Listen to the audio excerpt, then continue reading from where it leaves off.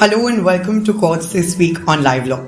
I'm Tanya Pandey and I'm here with our weekly series where we discuss important judgments from different courts across India. Subscribe to Live Law to continue staying updated. We'll begin the episode with judgments from the Supreme Court and then cover the High Courts and other courts. The Unique Identification Authority of India informed the Supreme Court on 28 February that no formal proof of residence is required to issue Aadhaar cards for sex workers if any gazetted officer in the National AIDS Control Organization or State Health Department gives a certificate to that effect. The bench of Justices L. Nageshwar Rao and B.R. Gavai stated that it would be crucial to keep the information, particularly details of the profession of the sex workers, confidential. The top court also directed state governments to continue with the process of identification of sex workers who do not have any proof of identity and who have been deprived of ration. The bench was doubtful about the number of sex workers that the states, in particular West Bengal and Maharashtra, have identified to be based on the criteria enunciated by it in the order dated 10th January 2022. The Supreme Court reiterated that trial court does not have the jurisdiction to sentence an accused to life imprisonment, which is to extend to the remainder of their life. Taking note of the Constitution Bench judgment in Union of India versus V. Sriharan, a bench of Justices Ajay Rastogi and Abhay Soka modified the sentence of life imprisonment extending to the remainder of the natural life imposed by the trial court and confirmed by the High Court to life imprisonment simpliciter. In V. Sriharan, it was held that the power to impose a modified punishment providing for any specific term of incarceration or till the end of the convict's life as an alternate to death penalty can be exercised only by the High Court and the Supreme Court and not by any other inferior court. The Constitution Bench clarified that the trial court cannot curtail the right of the convict to seek remission. The Supreme Court has observed that the relevant date for the purpose of computing the period of limitation under Section 468 CRPC is the date of filing of the complaint or the date of institution of prosecution and not the date on which the magistrate takes cognizance of the offence. Section 468 of the Code of Criminal Procedure deals with bar to taking cognizance after lapse of the period of limitation. The Supreme Court has held that the absence of motive in a case depending on circumstantial evidence is a factor that weighs in favor of the accused. In a case based on substantial circumstantial evidence, motive assumes great significance. It is not as if motive alone becomes the crucial link in the case to be established by the prosecution, and in its absence, the case of prosecution must be discarded. But at the same time, complete absence of motive assumes a different complexion, and such absence definitely weighs in favor of the accused. The bench of Justices U. Lalit, S. Ravindra Bhatt and P. S. Narasimha said, the Supreme Court has observed that a writ of mandamus cannot be issued virtually, granting specific performance of the contract or work order petition. In this case, challenging the cancellation of work order awarded by the Municipal Corporation Gondia, Divi Works and Suppliers approached the Bombay High Court. The High Court set aside the action of the Municipal Council and held that the writ petitioner is entitled to make the supply in pursuance of the work order and that it is entitled to the payments as per the terms of the work order. In appeal, the bench of Justices M.R. Shah and B.V. Nagaratna noticed that the High Court has issued a writ of mandamus virtually granting the relief of specific performance of the contract or work order and set aside the High Court's judgment. The Supreme Court has observed that an application for condonation of delay has to be dismissed if it is found that the delay is not properly explained and that the period of limitation cannot be extended on equitable grounds.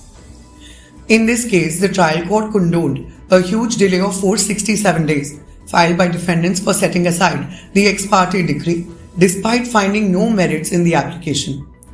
Allowing the revision petition filed by the plaintiffs, the Madras High Court set aside the trial court's order. While dismissing the SLP against this order and agreeing with the view taken by the High Court, the Apex Court bench of Justices M.R. Shah and B.V. Nagaratna observed that once it was found, even by the learned trial court, that delay has not been properly explained and there are no merits in the application was required to be dismissed. The prosecution is required to prove its case beyond reasonable doubt and not beyond all iota of doubt, the Supreme Court has remarked while dismissing a criminal appeal filed by a murder accused.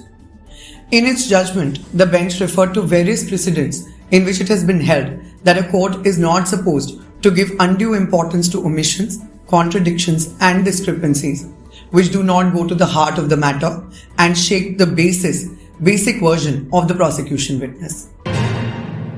Let us now go over important judgments from the High Courts and other courts. In a significant decision, the Kerala High Court has recently ruled that medical services fall within the purview of the term service defined under Section 2, subsection 42 of the Consumer Protection Act 2019. Justice N. Nagaresh dismissed a plea filed by a group of doctors who prayed to declare that the consumer fora under the Consumer Protection Act 2019 do not have jurisdiction to take cognizance of complaints in respect of medical negligence and deficiency in medical service. The Calcutta High Court on 3rd March ordered a CBI probe in another matter pertaining to the alleged illegal appointment of assistant teachers in state-run schools in West Bengal. The court was adjudicating upon a batch of pleas alleging the illegal appointment of assistant teachers for classes 9 and 10 in state-run schools pertaining to the West Bengal state-level selection test on the purported recommendation by the West Bengal School Service Commission. The court had earlier ordered for a CBI probe in a similar matter after observing that such a scam with regards to public employment could not have taken place without the complicity of people in power in the state machinery. Refusing to quash an FIR alleging sexual harassment of a female employee at workplace, the Delhi High Court has sought a detailed status report from the police under the signatures of the DCP concerned. Justice Mukta Gupta sought a detailed status report in the matter after carrying out a proper investigation. The court was dealing with a petition seeking quashing of FIR on the complaint of the woman, being respondent number 2, on the ground that the parties had entered into a settlement. The matter will now be heard on March 24th. The Allahabad High Court has observed that as per provisions of Section 72, subsection 7 of the Uttar Pradesh Excise Act 1910, a civil appeal against the order of the confiscation passed by the district magistrate would lie before the district judge of the respective district.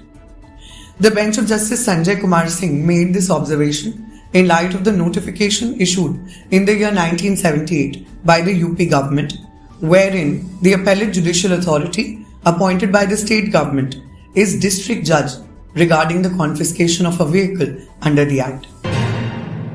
A Delhi court on 5th March denied bail to former Aam Aadmi Party councillor Tahir Hussain in a money laundering case registered against him in connection with the Northeast Delhi riots of 2020.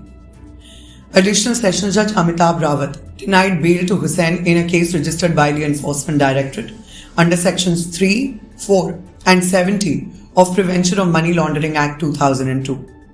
The case was registered after the registration of 3 FIRs registered in relation to Delhi riots. With this, we've come to the end of today's episode. To continue staying updated about all the legal developments happening in India, subscribe to Live Law and click the bell icon to not miss any videos from us. I am Tanya Pandey and you're watching Courts This Week. Have a wonderful day.